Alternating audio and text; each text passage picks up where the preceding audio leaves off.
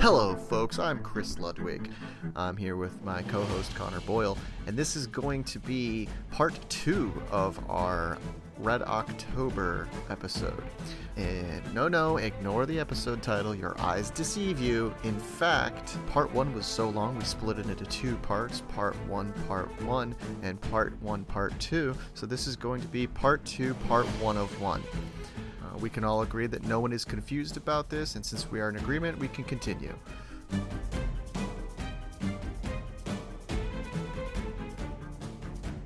Have you been stabbed today?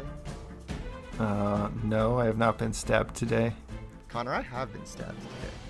Oh, that's right. You were showing me. I suppose it should be said with a blunted sword. I have not been run through. But regardless, it hurts. You were stabbed repeatedly in the same spot. Yes, at my sparring practice for my hemo group. Your hemo group, what is that? Hema is historical European martial arts. It's basically like broadsword, longsword, and like fencing. Do you learn any like non-sword martial arts, like non-weapon? Oh yeah, we actually learn World War II combatives, and we also learn ringen, which is a style of medieval wrestling that is a lot more similar to sumo wrestling than you'd think. It's just basically just trying to get a person on the ground or out of a circle. It's very fun, way more fun than you can imagine. And we also have a chance to learn classic pugilism. That's cool. It's more interesting. I bought a tennis racket over the weekend.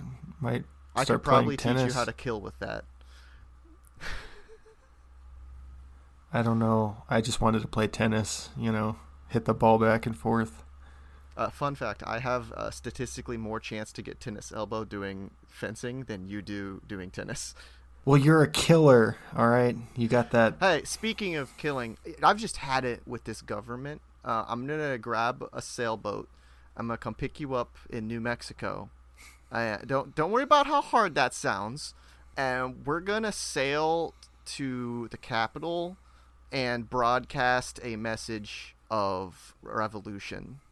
And we're going to talk about how we don't like the current state of things. Hey, so this is a spoiler for today's episode. Welcome, everybody, to... What's the podcast again? What are we doing? This is Dad Lit, the only podcast downvoted, dedicated to analyzing the works of Cussler, Clancy, and Child, and Crichton, and those like them. There's so many C's. Yeah. We started off calling it like the 3 C's, and then I think we found like 7 C's, which works because today we're sailing the 7 C's. Perfect. So our last 2 episodes focused on the book The Hunt for Red October by Tom Clancy, and we went through a pretty thorough review of the plot, talked about some of the themes. But Chris, you did some, as we like to say, some homework. You did you're prepared to deliver a book report about the influence for The Hunt for Red October and about some of real life events that are referenced in the book. Yes. It's actually, I found it more fascinating than reading Hunt for Red October. And that's not a slight at Hunt for Red October. It's interesting enough. I enjoyed reading it. The movie's better. We've been over this. But just the course of events of the true story that inspired it is fascinating. So our story starts with young Valery Sablin. I apologize if I mispronounce, and definitely will mispronounce a lot of the things in this book report because Russia and their language is hard. Well, can you tell us, actually, before we get started, what is primary source here? So our sources today, the book The Last Sentry, The True Story That Inspired the Hunt for Red October by Gregory D. Young and Nate Braden. I got it on Kindle and read through it. It's pretty great. There's some pictures. I sent you some of them in the drive if you want to open those up. Mm-hmm. And then there's also a documentary you can find on YouTube if anyone wants to look this up later, called Mutiny, The True Story of the Red October. I believe that aired on a British channel some time ago. Anyways, the person of interest in this story is young Valery Sablin. His whole family came from sailors. His father served valiantly in World War II. His grandfather served before that. that grew up in a like a seaside village that was like big on sailing and people joining the Navy. So he went to a naval school and was called the conscience of the class. People had a lot of nice things to say about him. He had a lot of morals. He was idealistic, probably too idealistic, and a little gullible for a child. At the time... Stupid kid. Yeah, you know, like every kid. So he idolized thinkers like Marx and Lenin, Trotsky, Tolstoy, and he was a fan of several controversial poets at the time. And he even sent a letter to Khrushchev, which nearly got him in trouble. He got brought before like people of authority at the school and questioned, but ultimately he was released and thought of as no threat. And this kind of is going to be a repeated thing throughout his life.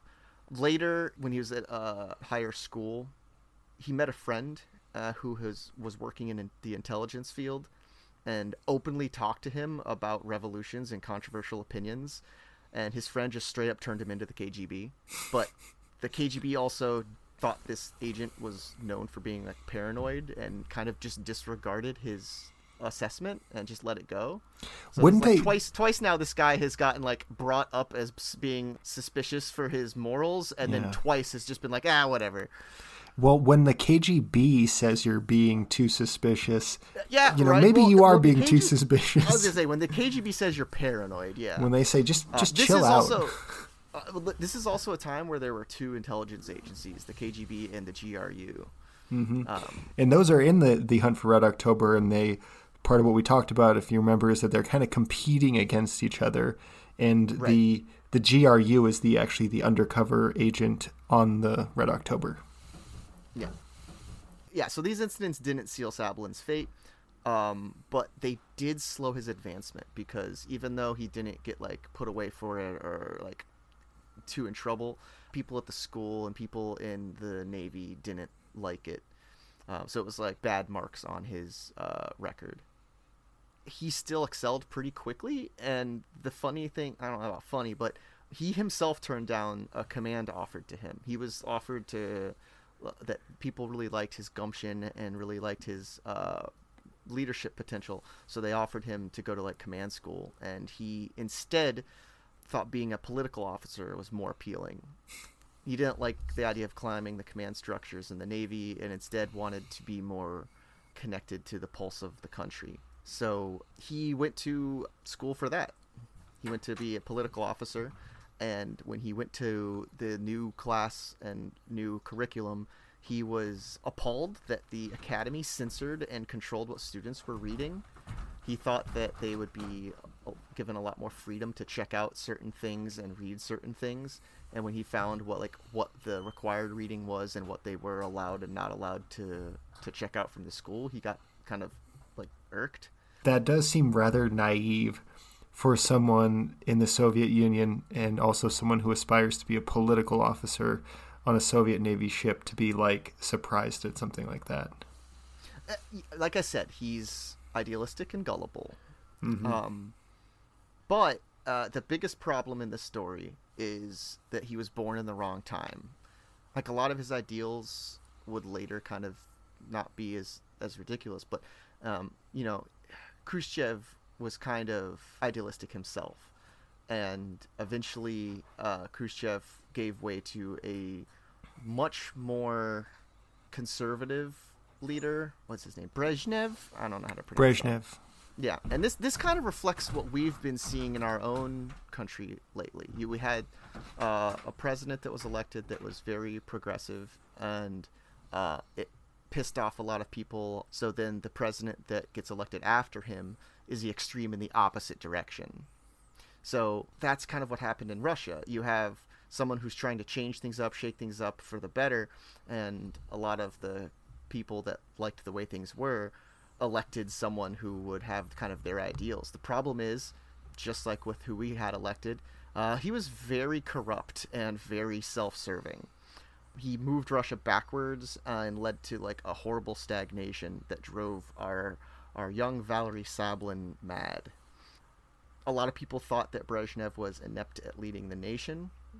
And when things had become so out of control that the army was doing stuff that their own intelligence agency wasn't aware of until the U.S. told them about it, yeah, Sablin got kind of fed up. Parts of the Russian government were acting kind of independently and not communicating with each other.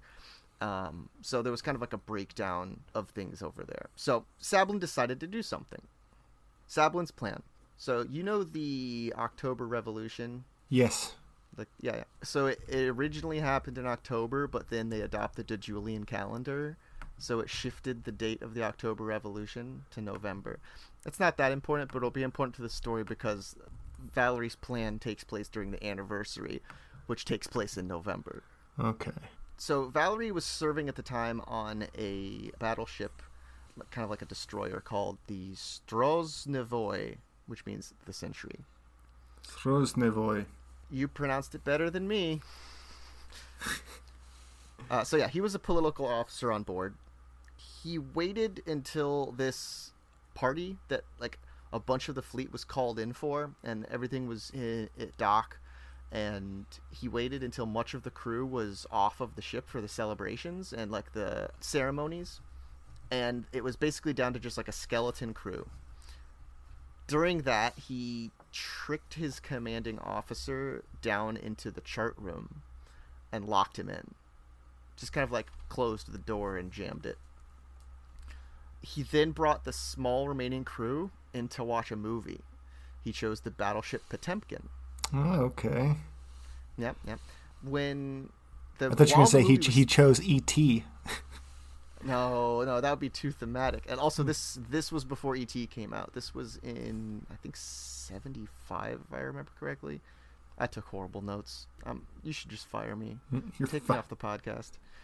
Anyways, so while they were watching Battleship Potemkin, he told the officers and crew his plan. Most of them were appalled, but didn't really do anything. The few that were like straight up uncooperative, they tied up and locked up. One of those crewmen actually escaped and started to raise an alarm.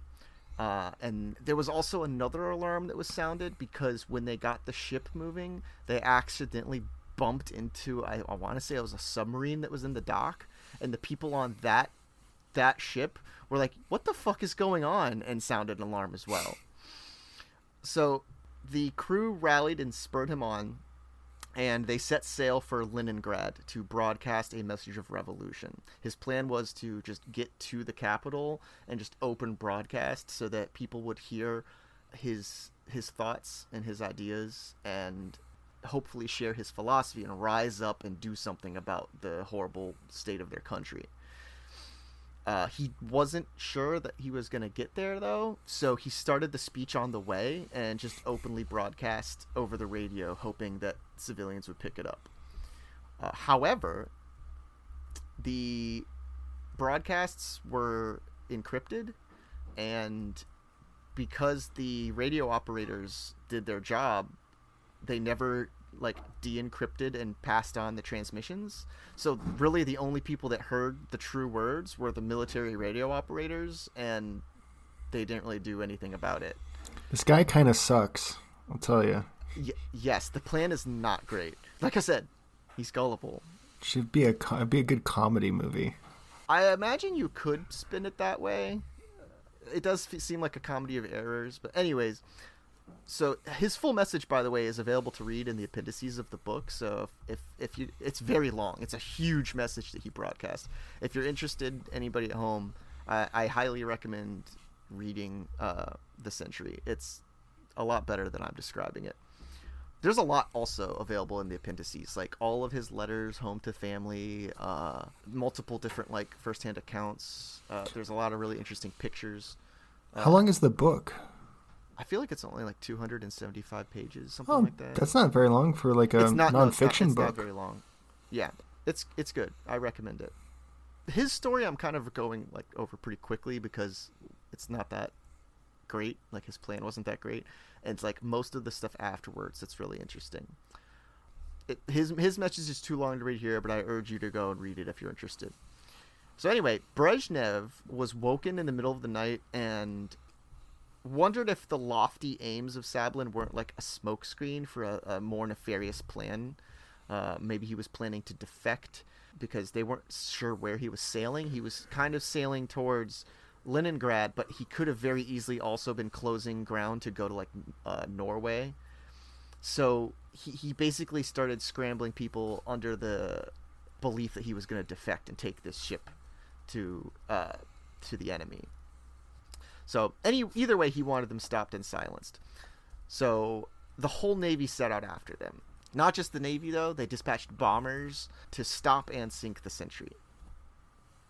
So the Sentry sailed farther out into international waters, making it further unclear if they were headed to Leningrad or Sweden. This is just to connect the dots here, this is beginning to sound a lot more like the Hunt for Red October, where you have one rogue ship and then the rest of the Soviet Navy going after them. And them being very unclear about their intentions. Exactly. Yeah. So the Air Force ended up intercepting the ship and made it very clear they were threatening them. They dropped some warning bombs, I guess, into the water. But the pilots and aircrew were really hesitant and made the leaders back on the ground worried that the feelings of the revolution was spreading. So instead of letting things kind of cool down, if they would have continued dropping warning shots, I think most of the crew on the Sentry would have like given up, and like I don't think they had the balls to continue with it. Unfortunately, the leadership wasn't going to give them that chance and insisted that the attack be carried out immediately before anyone could get swayed to Sablin's side. So bombs started to fall like on the boat. At that point, the crew of the Sentry decided to let the commander out of the chart room. So they went down and released the commander, and he immediately like grabbed someone's gun and rushed up to find Sablin in the helm room, and he just shoots him right in the leg. Well, that's kind of nice. I mean, yeah, he could have killed him. Cops in the United States today wouldn't even do that. They would blast holes in the side of the ship and shoot the guy in the head 10 times. Yeah, ACAB. Yeah. Soviet Russians are more reasonable than American police. So yeah, he gets shot in the leg and immediately crumples, and the captain or the commander retakes control of the ship, immediately informing the planes like, no, stop, we're back in control. Don't sink us. We'll turn around. And the planes passed that on to the leadership.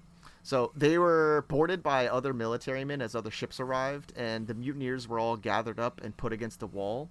I want to say it's outside the ship too, like just in the open, like sun and air. They were told they'd be shot if they even moved. So they were outside for hours just against the wall.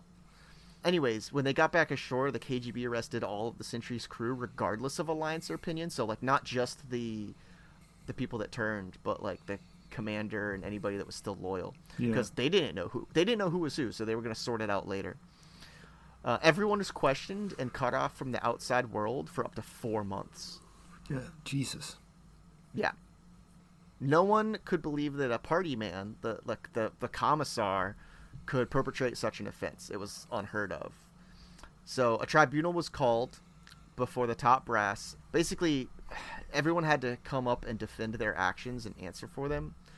Many of the mutineers were let off without much trouble. Like, they were discharged from the military and had like bad marks and stuff, but they weren't like harmed or anything beyond the like 4 horrible months that they had to spend in solitude. It just went on their permanent record. Yes. So they're actually many of them are in the documentary. Like, they find some of the original crew and interview them. It's really interesting.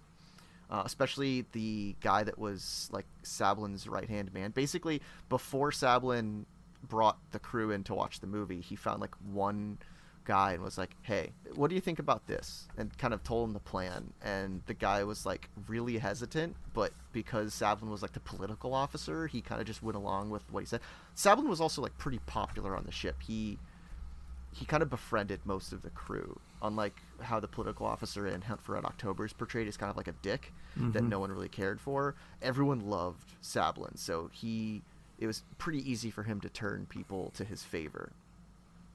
But yeah, that his main right hand man for the mutiny. is in the documentary, and they question him. It's pretty interesting. But They were really young at the time too. Sablin was like our age. Like I told you that when we were talking last time. He was our age, and like everyone that he had on his side was even younger. Well, I was talking, the last time we were talking about the age of submariners and the average age, and it's like, I could be a submarine captain at my age if I, Yep. Yeah. So anyways, Sablin and the other ringleaders, quote, were sent to Moscow's La Fortefray prison. The top KGB interrogator was brought in to dig into Sablin, and though it came out he had like never considered defection, even though Brezhnev was sure of it, that was the cover story that they ended up going with. It was a lie, but it reduced the damage to public opinion because, according to Russia, a mutiny had not occurred. According to Russia, there was no revolution in anyone's minds. No political officer had lost faith in the party. No, this was just a lowly criminal action, one man trying to defect. It's a lot easier to brush under the rug, and it wouldn't inspire other people to do the same thing. Sablin was charged with treason, betrayal of his land, the motherland, which would normally hold a 15-year sentence. Unfortunately, Brezhnev stepped in and insisted that he be shot, like on the spot. So he was allowed to write a couple of letters home to his family, and then he was killed by firing squad. His main conspirator was sentenced to 8 years in prison. That's less than I would have guessed, considering that he was shot and killed for what he did, but okay. Well, it is, but what's crazy is that the sentence was called in to the courts directly, and the courts had gone along with it. They didn't have to. It was just, Brezhnev calling in and saying like, "Hey, do this for me," and the court said, "Yeah, sure." What's crazy is no one knew that was the sentence that was passed until years later. Like, his family wasn't told what happened to him. They never knew where he was buried, and like the public was never told that that's what happened. He just kind of was disappeared. So his family had those like last letters that were sent to them, and then nothing. That part is kind of depressing. You think they would have, I don't know, that you could have made an example out of him. Why wouldn't you just kill him in public and be like, this is what happens, and he deserves it? It's I don't know. Yeah, I guess that could kind of, for the few people that did hear his message, like confirm that the government's ruthless and like corrupt and stuff. So keep that on the hush hush and just disappear this guy. Anyways, for 15 years, the Russians fought to keep the mutiny a secret and fell back on their story of defection. Fast forward to 1981. Now, I did say 15 years, so this is 15 years until Russia actually accepts the true story. They're still going with the story of defection for a long time. But in 1981, Lieutenant Greg Young, a naval postgrad studying to write his thesis on national security, sought to learn more about just like Russian unit cohesion, morale, training, and what led to their military spirit. He got his initial lead on the mystery surrounding the Sentry from the Swedish military. After the event of the mutiny, Sweden had like picked up on a couple of the, like, communiques between the Russian fleet, and they saw like all the movement and like the bombers called in, all that, and like they were kind of suspicious of what was going on, so they did their own like intelligence work. Some of it got into official reports. This guy heard about those official reports, but didn't really know much more about it, other than that there was a rumor that a mutiny had occurred. So he put out an ad in Russian language magazines and papers asking for any info on a mutiny aboard a ship in the 70s.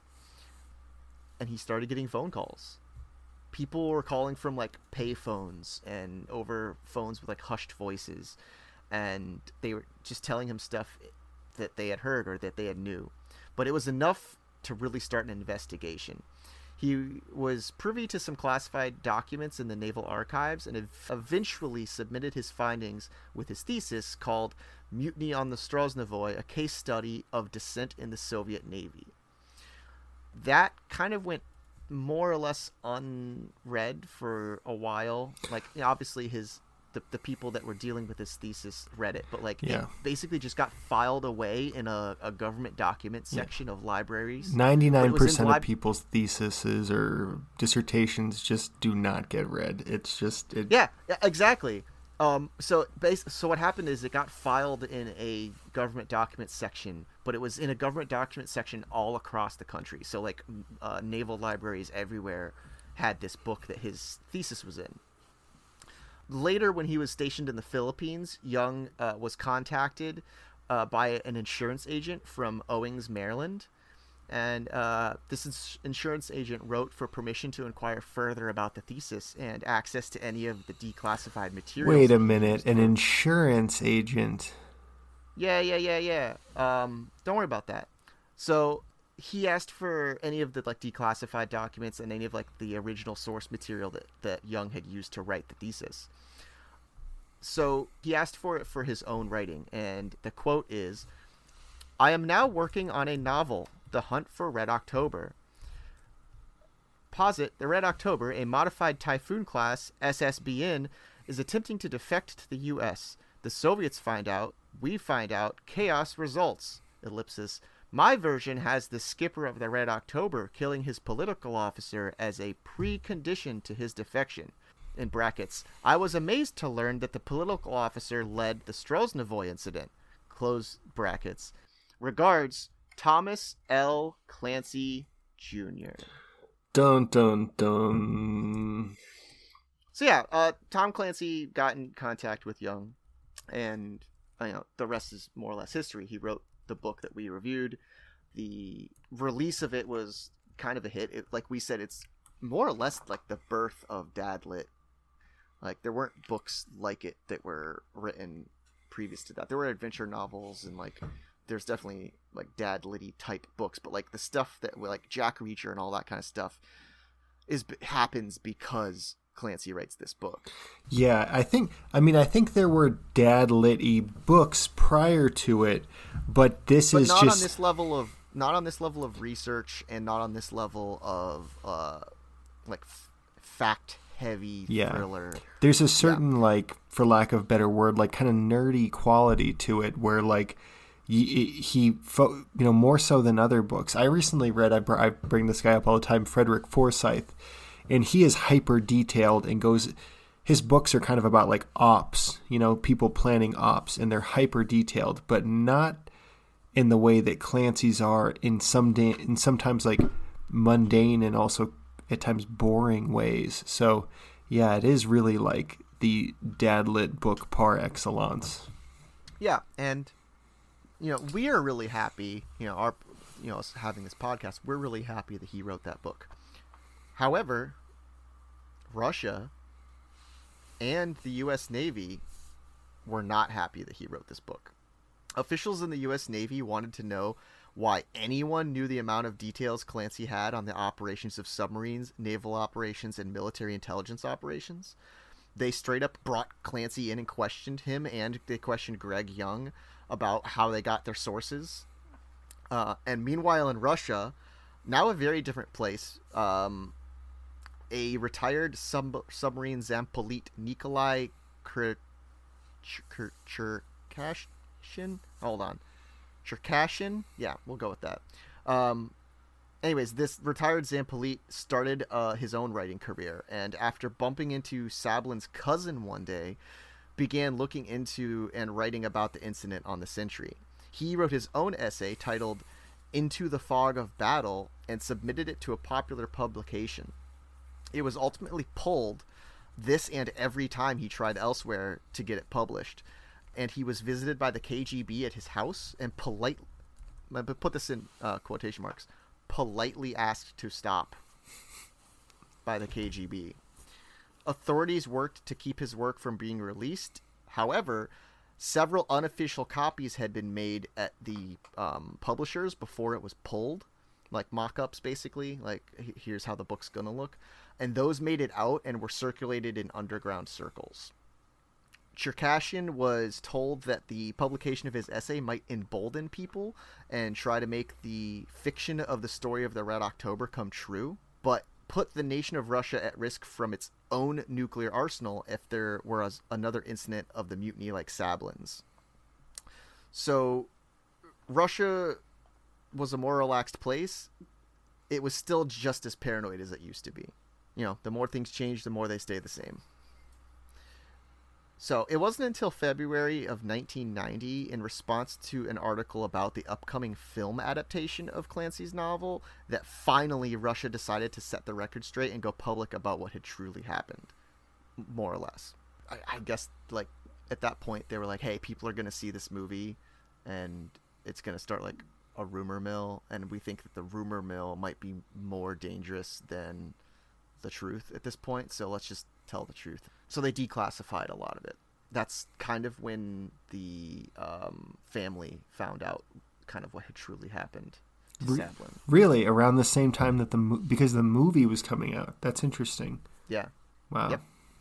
So in 1998, after numerous appeals, the Military Collegium of the Supreme Court of the Russian Federation, what a long name, they granted Valery Sablin a partial rehabilitation. In effect, they removed the phrase traitor to the motherland from their convictions, and the charge of abuse of authority remained. So that lessened him, like, in after his death, kind of lessened his legacy. He wasn't held as much of a villain by history. The admission by the Russian government that Sablin was no longer a traitor to the motherland meant that his wife could be officially classified as a victim of political persecution, and that entailed her to a small stipend. The victim of political persecution stipend. It sounds like a scholarship you get, like. Hey, I mean, any little bit helps, saying, hey, sorry we secretly murdered your husband and made your kids cry, whatever, here's some money. Yeah. Please don't become a mutineer just like him. So, the truth of the Storozhevoy mutiny touched many Russians. When journalist Andrei Maidanov published his book on the mutiny, Straight on a Course for Death, he included several of the letters he had received while researching the subject, some from veterans or officers still on active duty. One, posthumously addressed to Sablin, said, "Forgive us, Valery, for only now realizing the difference between truth and lies, hypocrisy and reality, words and action. Forgive us for being too thick-headed to see the guilt of our leaders and mentors. It's true that we all conspired to hide our sins in exchange for rubles, ranks, and promotions, continuing business as usual. Forgive us this as well. In the school of democracy, we are only in the first grade, and as we all know, in every school, there are those who excel and those who come in second. Storozhevoy should be a badge of honor with a picture of Valery Sablin in the center of it." I thought that was a really good passage. So I have another one here. Quote, "Sablin realized something much earlier than the rest of us did, that our system was created for only the party leadership and government elite, which had nothing in common with the people. For this elite, the people were only a front, in whose name they claimed to be serving. I want to help, and I am not alone." So I thought those kind of poignant for maybe modern times. To wrap things up, two things kind of really jumped out at me while I was finalizing my notes. The first is a quote from the book near its own conclusion, and the second is a quote Sablin wrote down from one of his favorite writers, Alexander Bloch. And I think they are the perfect pair to kind of end my notes on. Okay, so from our main source, the Last Sentry, quote, "Valery Sablin exercised his free will to take a path that his countrymen would follow a decade later. Like any good leader, he was ahead of his time. Like any good martyr, he died before it." And then from the writings of Alexander Bloch, quote, "So many things in life cry out to be done. Don't think about what can't be done, but what should be done. Even though it may not be done now or for a long time, this is what gives life meaning. That's kind of very thoughtful. Yeah.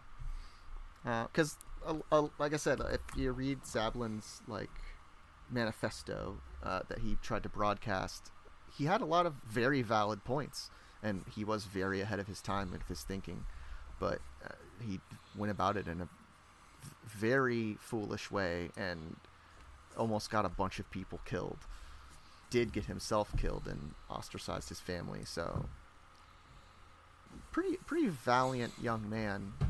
He just made a lot of mistakes. He does not seem as thoughtful in his planning as Mark Aurelius. Mark Aurelius is sort of a genius in that he's kind of considered everything. Well, Mark Aurelius has the benefit of a lifetime career in the Navy, commanding many different vessels and playing out war games and operations and things. So he could strategize, and he knew how people worked. He knew the right officers to get on his side. Mm-hmm. And he planned that out ahead of time with those officers. Whereas Valery Sablin did it by the seat of his pants. He just made a decision one day, didn't really plan it out ahead of time, just grabbed a random kid and said, "Hey, do you want to join me in this? I need a person to say yes when I bring this up to the crew, so that I'm not the only one bringing this up. I need a yes man." And the two of them just grabbed people at that moment to their cause and led them off into danger. None of it was planned out ahead of time, except for, I guess, his note that he read. Well, I think what an interesting connection between this and the Hunt for Red October is that when this happened, and like in the Hunt for Red October, the Soviet response was one of we can't let anyone know this happened. It is detrimental to our image, to our reputation, if the world finds out people are doing things like this in the Soviet Union with Soviet ships. So That's an interesting, strong connection between the true story and the book. The panicked response of the Soviet Navy. They sent all of their ships out there. Yeah, they scrambled the ships and they scrambled their air force. It's kind of crazy. The only difference is you can see a ship, where it is at all times, and they're broadcasting, so you can kind of find them pretty easily. Which again, flaw in his plan. In the adaptation, it makes much more sense for it to be not only a submarine but a silent running submarine that no one can find. High value target. It's much scarier, and it allows the Russian protagonist to carry out his plan. If it was just a ship on the open sea, it would have been stopped and sunk immediately. Yeah, I think that makes me think a little bit more about that element. Yes, of course, it helps. It's like a stealth bomber. It's they're going to get away with it. But I also kind of wonder if, because it's a piece of experimental submarine technology, is there the sense in the book of Mark Aurelius where it's the Americans will definitely want to help and take me in, and they're going to assist greatly because they really want this. Is that part of that? Does that factor into his decision making as well? The certainty. I think it absolutely does. Yeah. I don't know about the certainty because there's I think some hesitance on how they're going to react when he gets to the U.S. But it certainly helps that he's bringing them an asset. Yeah, and what would have happened if Jack Ryan wasn't there to make the argument? That's kind of I think an interesting thing to consider, because Jack Ryan somewhat sees eye to eye with Mark Aurelius and is able to kind of function as his proxy within the CIA, where he's I know what this guy's doing, I know what he's thinking. In the movie, it's much more they're much more synced up. In the book, it's a little more. I was going to say in the movie, it's even more important that he's involved, because no one is on the side of Aurelius until Jack Ryan brings up at the board meeting what he thinks is going on. In the books, a couple people kind of have that thought of that might be what's going on, but Jack Ryan is the one that drives it home. Mm-hmm. So, yeah, I don't know. It's interesting. I still like the way the movie handles it better, but it would have never happened without the book. Deadlit will be right back after a word from our sponsor.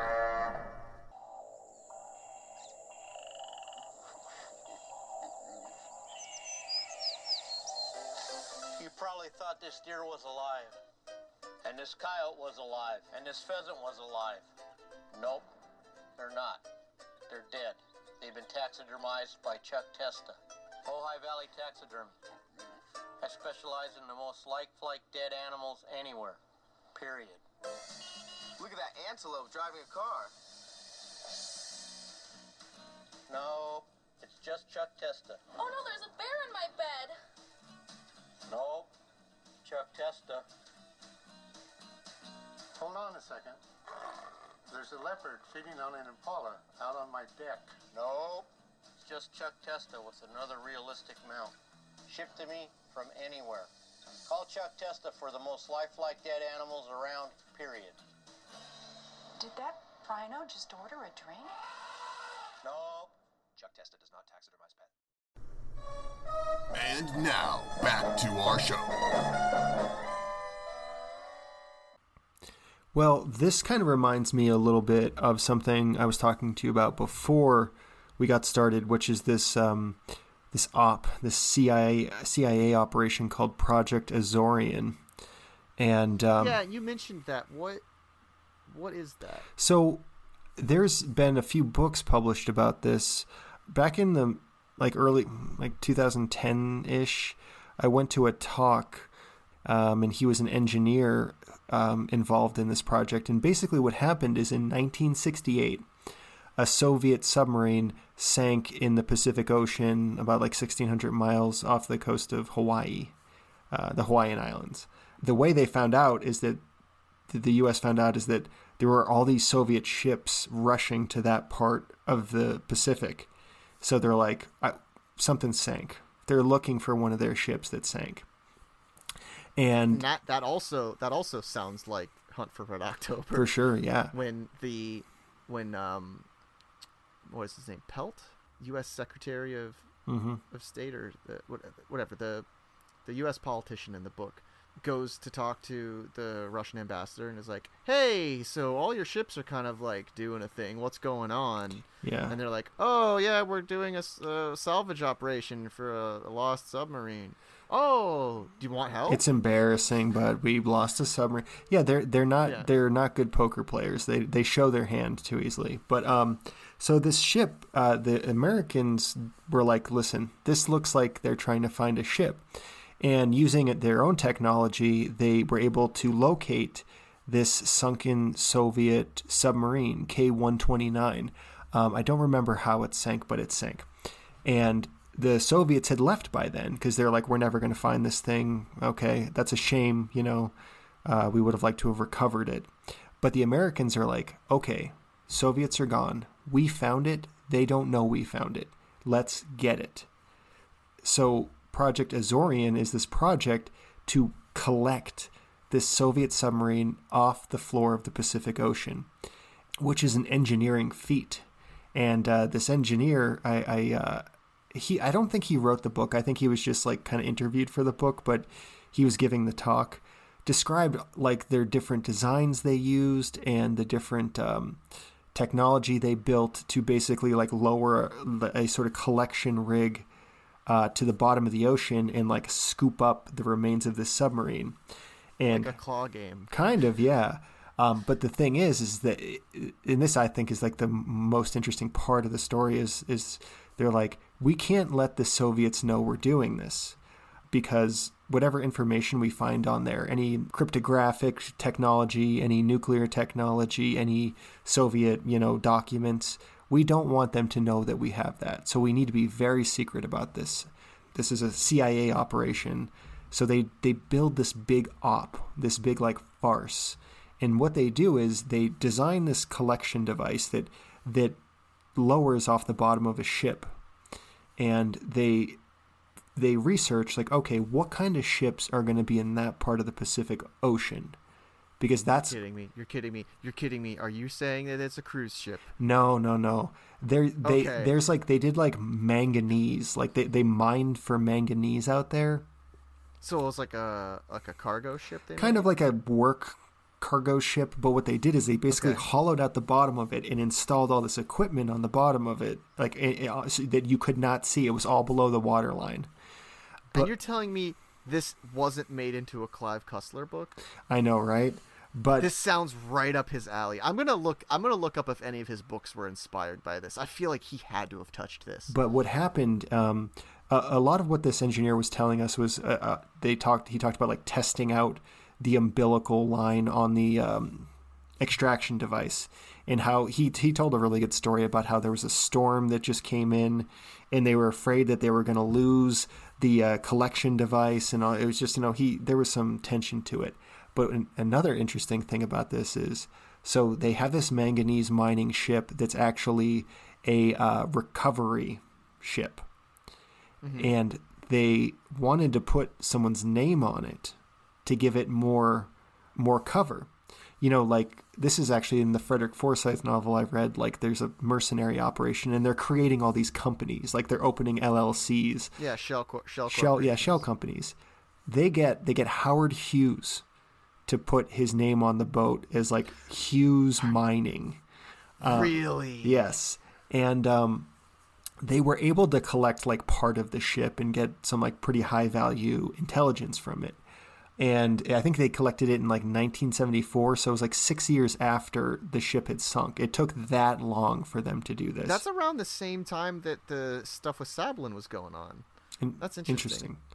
Well, so they successfully did this operation, developed this incredible technology that could get lower to the sea bottom and collect and like scoop up a submarine, at least part of it.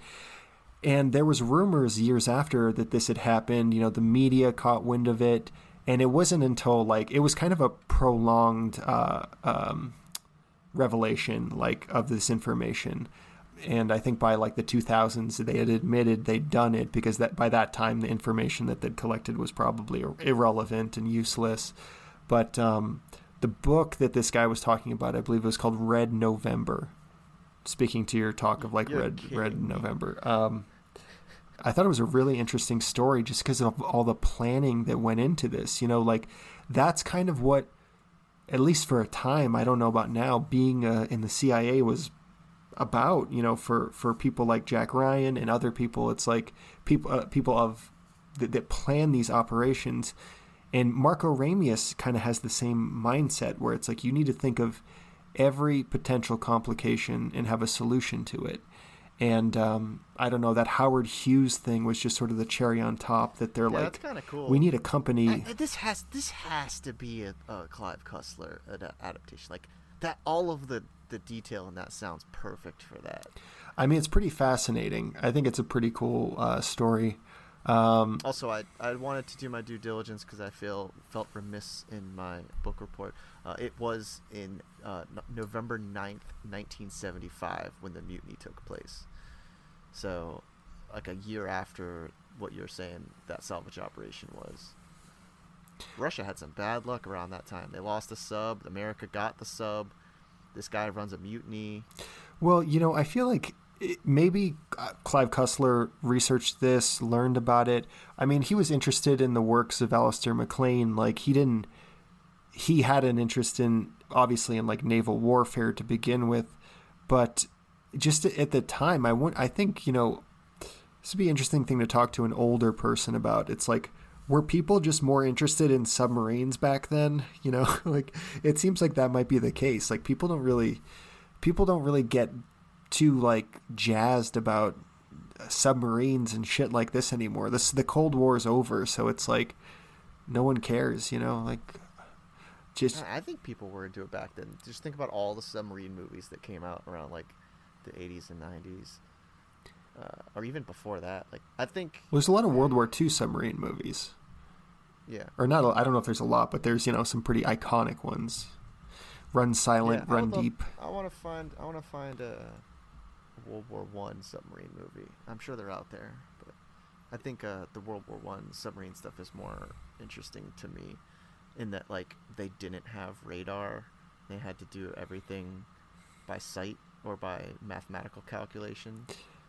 And so like you had to periscope to see your target, and then you had to like do a bunch of math calculations to know where to fire your torpedo to hit it. Quick, math, quick. Yeah, exactly. They're closing on us. Compute harder. Yeah. I don't know. It's interesting. Like I've said it before, and I will not stop talking about it. But Dead Wake by Eric Larson. Yeah. Like a big chunk of that book is from the point of view of the German submarine, and it's really interesting to like what the life of a German submarine was like, and like how they operate. I've said it before, so I'm not gonna like repeat myself sure. too much. But good book. Everyone read it. Dead Wake, Eric Larson. Someday we should do an Eric Larson book on the podcast. Yeah, sure. I'm into it. I feel like those are 100% dad lit. Yeah, I think I agree because my image of dad lit, like in my house when I was growing up, there was like a wicker basket. I think it was like a magazine basket. Those things they put next to couches. Oh, I know. Yep. And it had like books, my dad's books that he'd read in it, and I remember seeing Murder in the White City in there. So Devil in the White City, excuse me. Yeah. So it's like I think that's counts. A really good one. Yeah. We could definitely do that one on the podcast. Or the one that's about the Marconi device. That one I haven't read yet. That might be cool to do. Yeah, I've read a lot of dad lit. Like I tore through some dad lit the past month, and I've got more dad lit on the horizon. I'm definitely on like a Liam Devlin kick. I'm going to read another Liam Devlin book. Dude, you read faster than anyone I know. Save this one guy that used to come into my kava bar that like inhaled books. He was this biker. There was a bunch of bikers that would come into that kava bar. It was really cool. Like it felt like a biker bar, but for the weirdest beverage. I don't think I read fast though, but they were all like really chill people too. And he was really into science fiction, and like he'd read like 600 or something books on his like Kindle. Wow. And anytime I had anything to talk about, he would have like 3 other recommendations that I'd never heard of before, and was just a very well read guy. But he cleaned through so many, like he would clean multiple books in a week and keep going. It was ridiculous. I don't know where he found the time to do that. I don't know where you find the time to do that. I was going to say I don't think I read that fast, but I read often. Like I try and read every day, at least a little bit. Well, and that's exactly what it is. Is like my weeks, like 3 days of my week are generally sword fighting. The two days of my week are sometimes like tabletop gaming, and like I do writing for that. So like a lot of my free time at like work that could be used reading is spent writing or like researching. So like if I wanted to cut out most of my hobbies, I could probably keep up with you. But yeah, I've got more. I've diversified my interests. Well, I don't really have a very diverse interests. I just books but like I do read.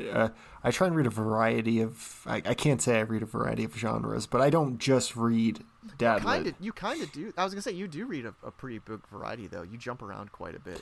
The last full book I finished was this. I guess it's a media tie-in, is what you'd call it, of The Crow, written by this guy I really like, Chet Williamson.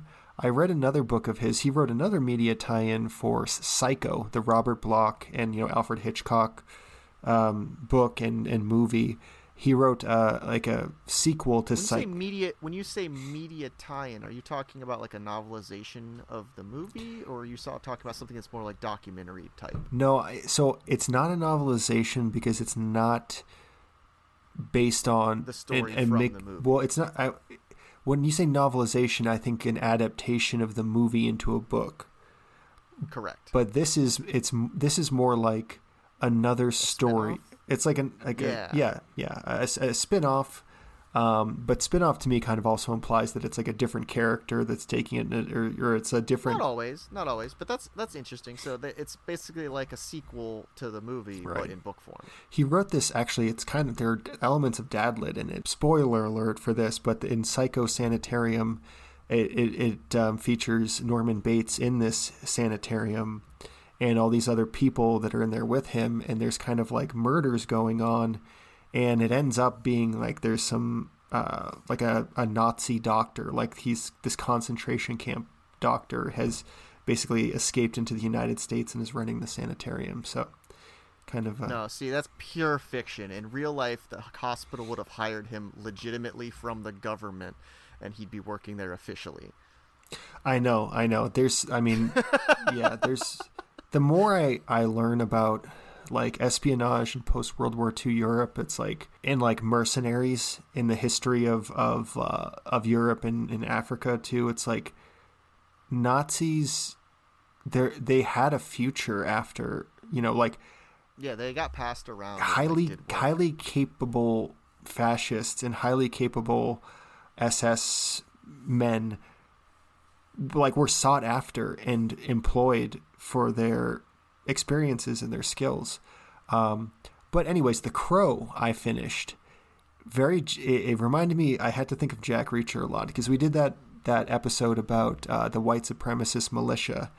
And this Crow book came out in 1998, I think.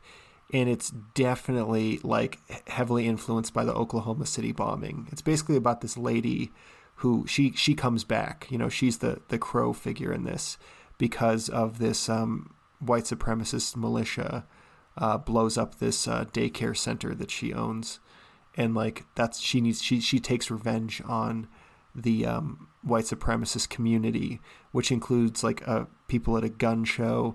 It includes a Rush Limbaugh type character, and you have this in physical copy? I do. Want me to send it to you? Absolutely. All right, I'll send it. That's what I was gonna say. Anyways, next time you get a collection together to send me, definitely include that. All right, we'll do. All right. So, do you want to play a game? Yes, but only if you also want to play a game, because I Yes. have one for you as well. Okay. All right. This is a game. You go first. It's called Technobabble, and it's based on The Hunt for Red October. What I'm going to do is give you acronyms, because The Hunt for Red October is filled with these techno acronyms. I'm also going to mix in some trivia questions, but you have to tell me what the acronyms stand for. Okay? Okay. All right. SAR. SAR. SAR. If we did this closer to when you actually read the book, it'd be easier. Fresh in my mind, but Yeah. I would still fail this miserably. Hold on. Oh god, I don't know. Search and rescue. Oh god damn it, that's so obvious. Okay, here's another one. ASW. They use that a lot in Hunt for Red I think October. that's a shoe warehouse. It's a shoe warehouse. Yeah, I'm pretty sure that's a shoe store. That's a shoe store in Deerfield. ASW shoe warehouse. I think so. Anyways, hold on. ASW. I feel like you should have done multiple choice for these. There are some other. Okay. Do you want me to give you a hint? Yes. The W stands for warfare. That's not a hint. You're just giving me a part of it. All right, hold on. Okay. All right, time is up. Allied Soviet warfare. Anti-submarine warfare. Oh, okay, yeah. Okay, here's another one. Comsublant. Comsublant? Comsublant. One word. COMSUBLANT. I mean, communications submarine. No? It isn't communications? No. Commander Submarine Force Atlantic. Oh, sure. Okay. They use that a lot in The Hunt for Red October. What's funny is I was going to joke around about it being Atlanta, and that's closer than I would have thought. Okay, you're definitely not going to get this one, though, but they use this in Hunt for Red October as well. FLIR. FLIR. Oh, yeah, no. That is the... it's like their detection software. Yes, that's good. Forward-looking infrared. Yeah. Okay. Now I'm just going to do some trivia, so this should be a little bit easier. Okay, I'm going to bow, stern, port, starboard. Which directions on a ship do those refer to? Bow is forward, port is left, starboard is right, and stern is rear. Right. Perfect. Okay. Here, You know how I remember that? how do you do it? Port and left both have 4 letters in them. I remember it because there used to be this I used to work at a liquor store in Florida, and this guy was a raging alcoholic. He was a lawyer. He would come in and buy like 12 minis and drink them in his BMW and like puke in his like out the side of his car. But he was like a really big reader, and he was always asking me what I was reading. He'd come in like cross-eyed drunk and kind of like stumble around. But he said you can remember port because on the ship when there's nothing left, you drink the port. Nothing left. The port. Yeah. Okay. Multiple choice. Ballistic submarines are sometimes referred to as A, alphas, B, boomers, C, victors. Is this a true or false, you said? It's multiple choice. Oh, wait. I just gave you A, B, and C, and you asked me if it was true or false. Say it again. Say it again. Ballistic I thought that was just a statement. Ballistic submarines are sometimes referred to boomers. As boomers is correct. Boomers. Yeah. Okay. The ones that hunt them, the one that's like a submarine that hunts other vehicles is an alpha. An attack submarine. Yeah. Okay. Blank refers to the noise created by air bubbles collapsing on a moving propeller.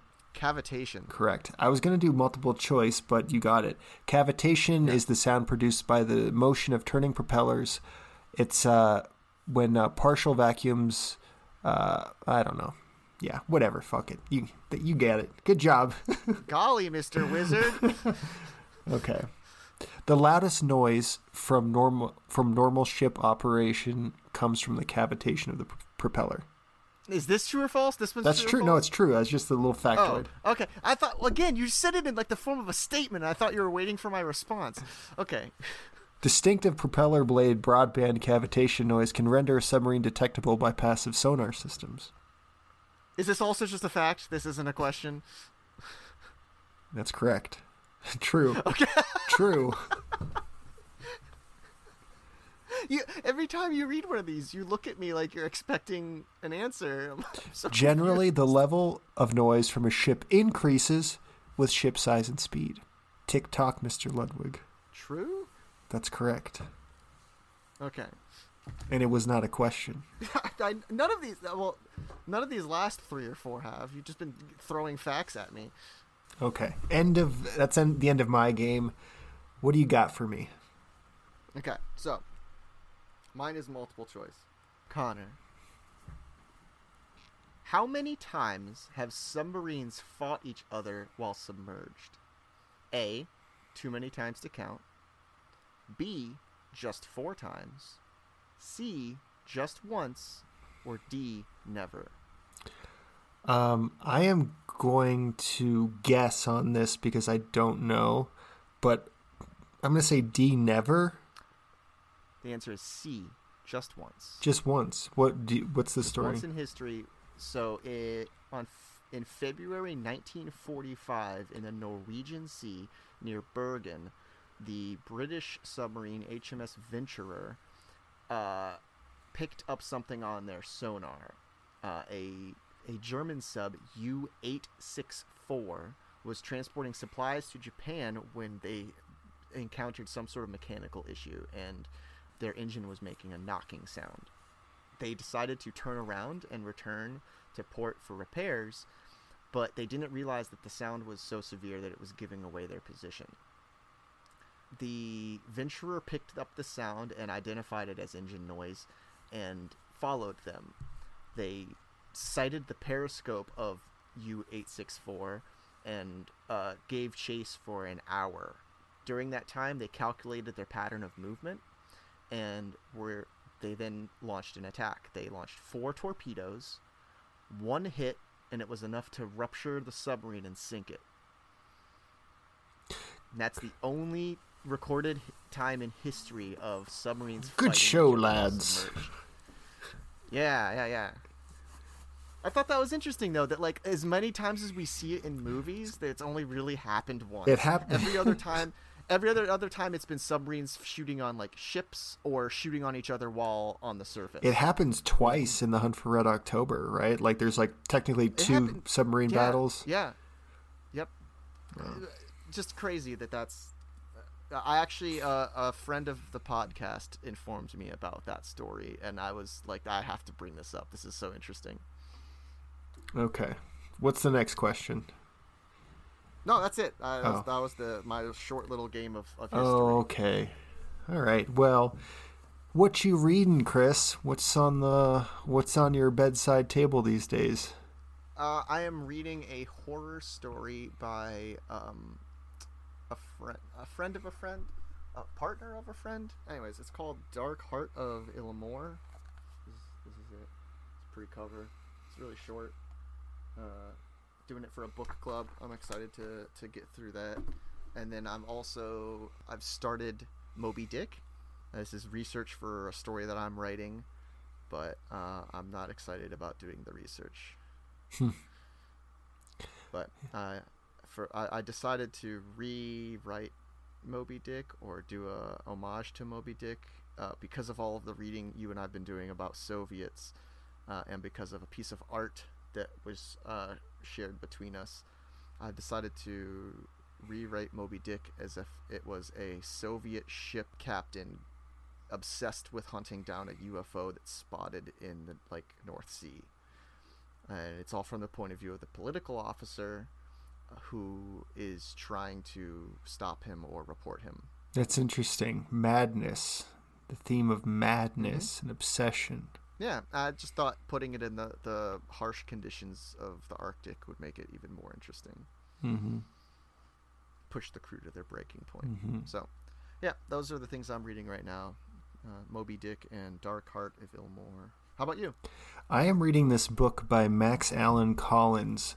And he just finished it. He reads so fast, folks. No, it's book one of this series, the Nate Heller series, and it's called True Detective, and it's about a detective in 1932 Chicago during Prohibition, and in this book he is starting off making his own private investigation detective agency, and it's pretty darn good. I'm only like a third of the way into it, but it's just highly readable, highly entertaining, and the detective character is like, in some ways you're kind of, well, I don't know, like, you know, it's Chicago, it's Prohibition. You can probably guess what a little bit of it's about, but the detective character surprises me in many ways. He's like his hang-ups are unique, and he's pretty virtuous, even though he's like, no, I'm a Chicago cop, like, everyone's on the take in Chicago. Like, he's not perfect. He's not, a Boy Scout. He has some surprising revelations and surprising qualities. It's a really good book so far. Frank Nitti is a character. Frank Nitti was like the second in command under Al Capone. It kind of reminds me a bit more of like a James Ellroy book in that it is like, there's a lot of historical detail, and it has like, Anton Chermak is a character. He was a mayor of Chicago, and like this guy Dawes, who was a vice president actually, I think under Calvin Coolidge, is a character. So like you have a lot of politicians and real life people in it, but it's pretty darn good, and I'd like to talk about it on the podcast in the near future. No, that'd be great. Yeah, I could see myself really enjoying this series. I mean, if you want to talk noir, I'm the guy to talk to. I'd love to discuss that on the podcast. I just actually got done reading a noir book over New Year's. While I was working on a crafting project, I listened to Devil in a Blue Dress by Walter Mosley. Mm-hmm. It's the first book in the Easy Rollins series. It's really good. As a black protagonist who is brought basically as a regular at a bar, and the bartender gives him a lead on a job that could make him some money, and he's very skeptical of it and goes to meet this gentleman, and the gentleman basically just wants him to find a woman, like a specific woman. And it's basically just, I will pay you to look for her, not even to find her, but if you show me that you've put effort in to look for her, you can keep the money. and I'll give you more of it if you even find her. And things don't go as planned, and there's a whole mystery that unravels. And I guess from that experience, the character of Easy Rollins goes on to like start a detective agency. So like the future books are all like him trying to be a detective, which sounds interesting. So I'll probably read more in that series. Yeah, I've heard of Walter Mosley. I've never read a book by him. He's one of those big authors I've never, touched. I really liked it a lot. I don't know if I liked it. I think I still prefer Raymond Chandler, but this one was pretty good. Yeah. I think I'm going to read some Eric Ambler in the near future. He's one spy author I want to bring to the podcast as well. He is more like, his books are more kind of like, they kind of sometimes remind me of Agatha Christie a little bit. They're more like a bit of mysteries. They're not like Le Carre. I kind of want to read that. They're not like Le Carre spy novels or Clancy, esque. They're more smaller casts and like people getting drawn. Tell me which one you pick, and I'll read one with you. Okay, I'll pick one out. One I really enjoyed is Epitaph for a Spy. Is that the one you want me to read, or are you going to pick a different No, because I don't think that's a great...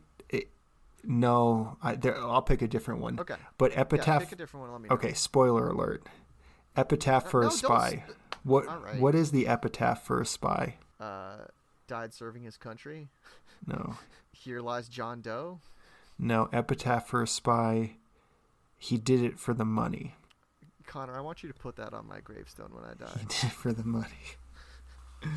Yep. Which I like. I think that's something that I'd like to kind of put a bookmark on, or like put a pin in, because we talk a lot about so far about like espionage, and we talked about defectors and the reasons people do these things, and they're not usually what you think.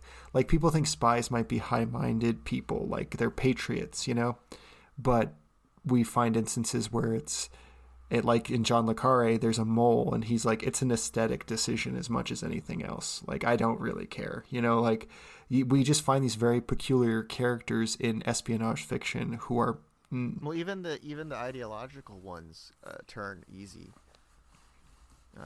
The character of like Alec Trevelyan. Mm-hmm. For England, James. Yeah. Well, I wanted to read this biography or an autobiography of this guy, Kim Philby, who's this famous mole in MI6, or is it MI5? I always get them mixed up.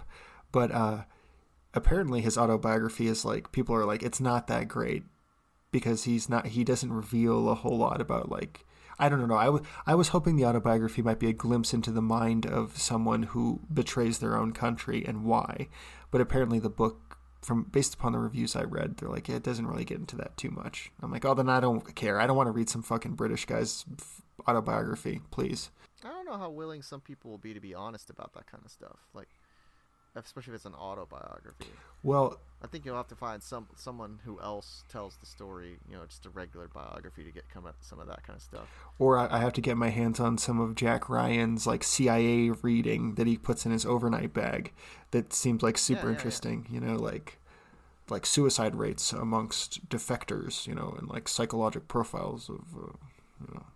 Okay, so then what you need to do is what Tom Clancy did, and go into the like Naval Academy libraries and find esoteric essays that students wrote on the subject matter. Mm-hmm. I need to start reading people's dissertations. Yeah, exactly. Yeah. It's about as interesting as what you read for work.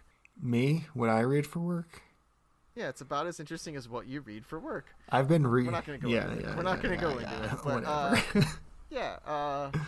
Anyways, I think this was a really interesting discussion. Yeah. But between the two books that I read and the stuff about submarines, I think that what's kind of neat is that Tom Clancy took this story of this very interesting and in some ways remarkable, but not intellectually remarkable individual, and he. I don't know about that. I think Sablin was book smart. He just had no street smarts. Because he was well read about politics and well read on, he read all the like poets at the time, and all the like politicians that he like idolized. He just didn't know anything about how to like pull off anything and how to be like cunning. Well, I guess so. Okay, so maybe my characterization was unfair, but I guess what I mean is that he substituted Marco Ramius, who is a very cunning, intelligent, person, and he kind of, as a dadlit author, he is basing it on history, on a real person, but he's definitely bringing in this like hyper competency into a real life situation, and in the real life situation, the hyper competency was lacking. You know what's interesting that we overlooked that you just brought up? What? Is that when we went through our dadlet checklist, we applied hyper competent male protagonist to Jack Ryan, and we should have been applying it to Marco Ramius. Yeah.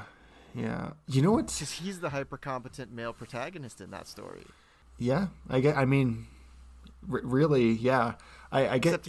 Except he can't take off his shoes quietly.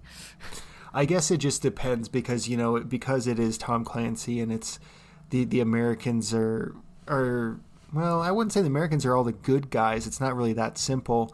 But Jack Ryan is the clear kind of main character of it, So it's easier to look at Ryan, but Ramius is definitely has that hyper competence to him.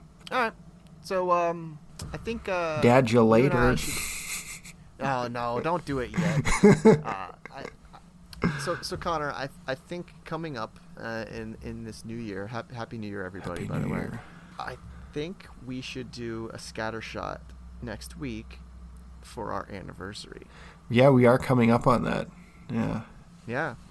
I think that would be fun. We'll come up with some fun topics. We'll come up with some fun discussion. Just a little short episode to commemorate the podcast. Yeah, absolutely. We'll have to brainstorm. Until then, Dad, you later. If anyone has, but stop! You're jumping the gun. I know you're trying to get one over on me, so I don't get to say it. But you're skipping some steps here. I'll have to be the diligent one. If you guys want to recommend us any sort of topics for our anniversary episode, you can send us suggestions either on our email at dadlitpodcast@gmail.com, or you can find us on Instagram at dadlitpodcast. That's right. DM us. Let us know what's up. Slip into our DMs like a Soviet submarine. Like a Soviet submarine returning to its home berth after a long voyage out at sea. Nope, too late. You got shot down Dad, by you a later. sub. God damn it. That's it.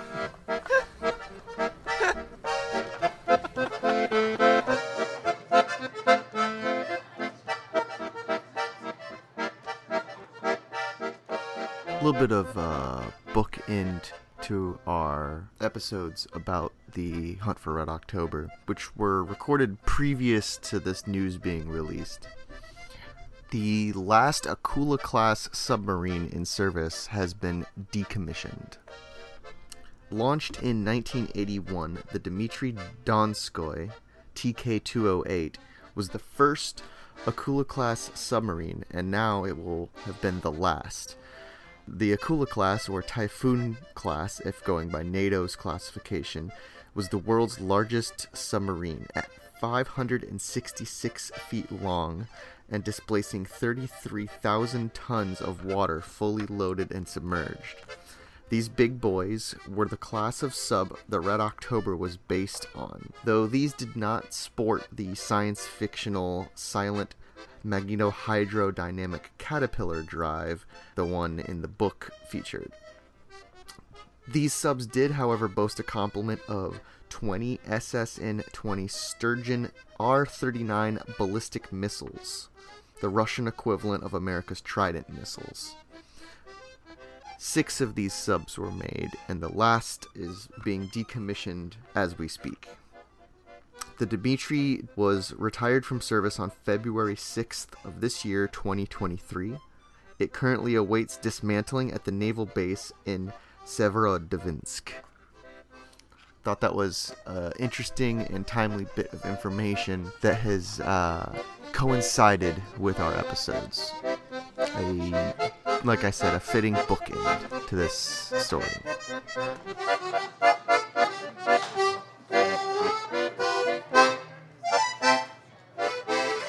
Dad, you later. If anyone has... but stop! Get out of here. Just don't ask questions.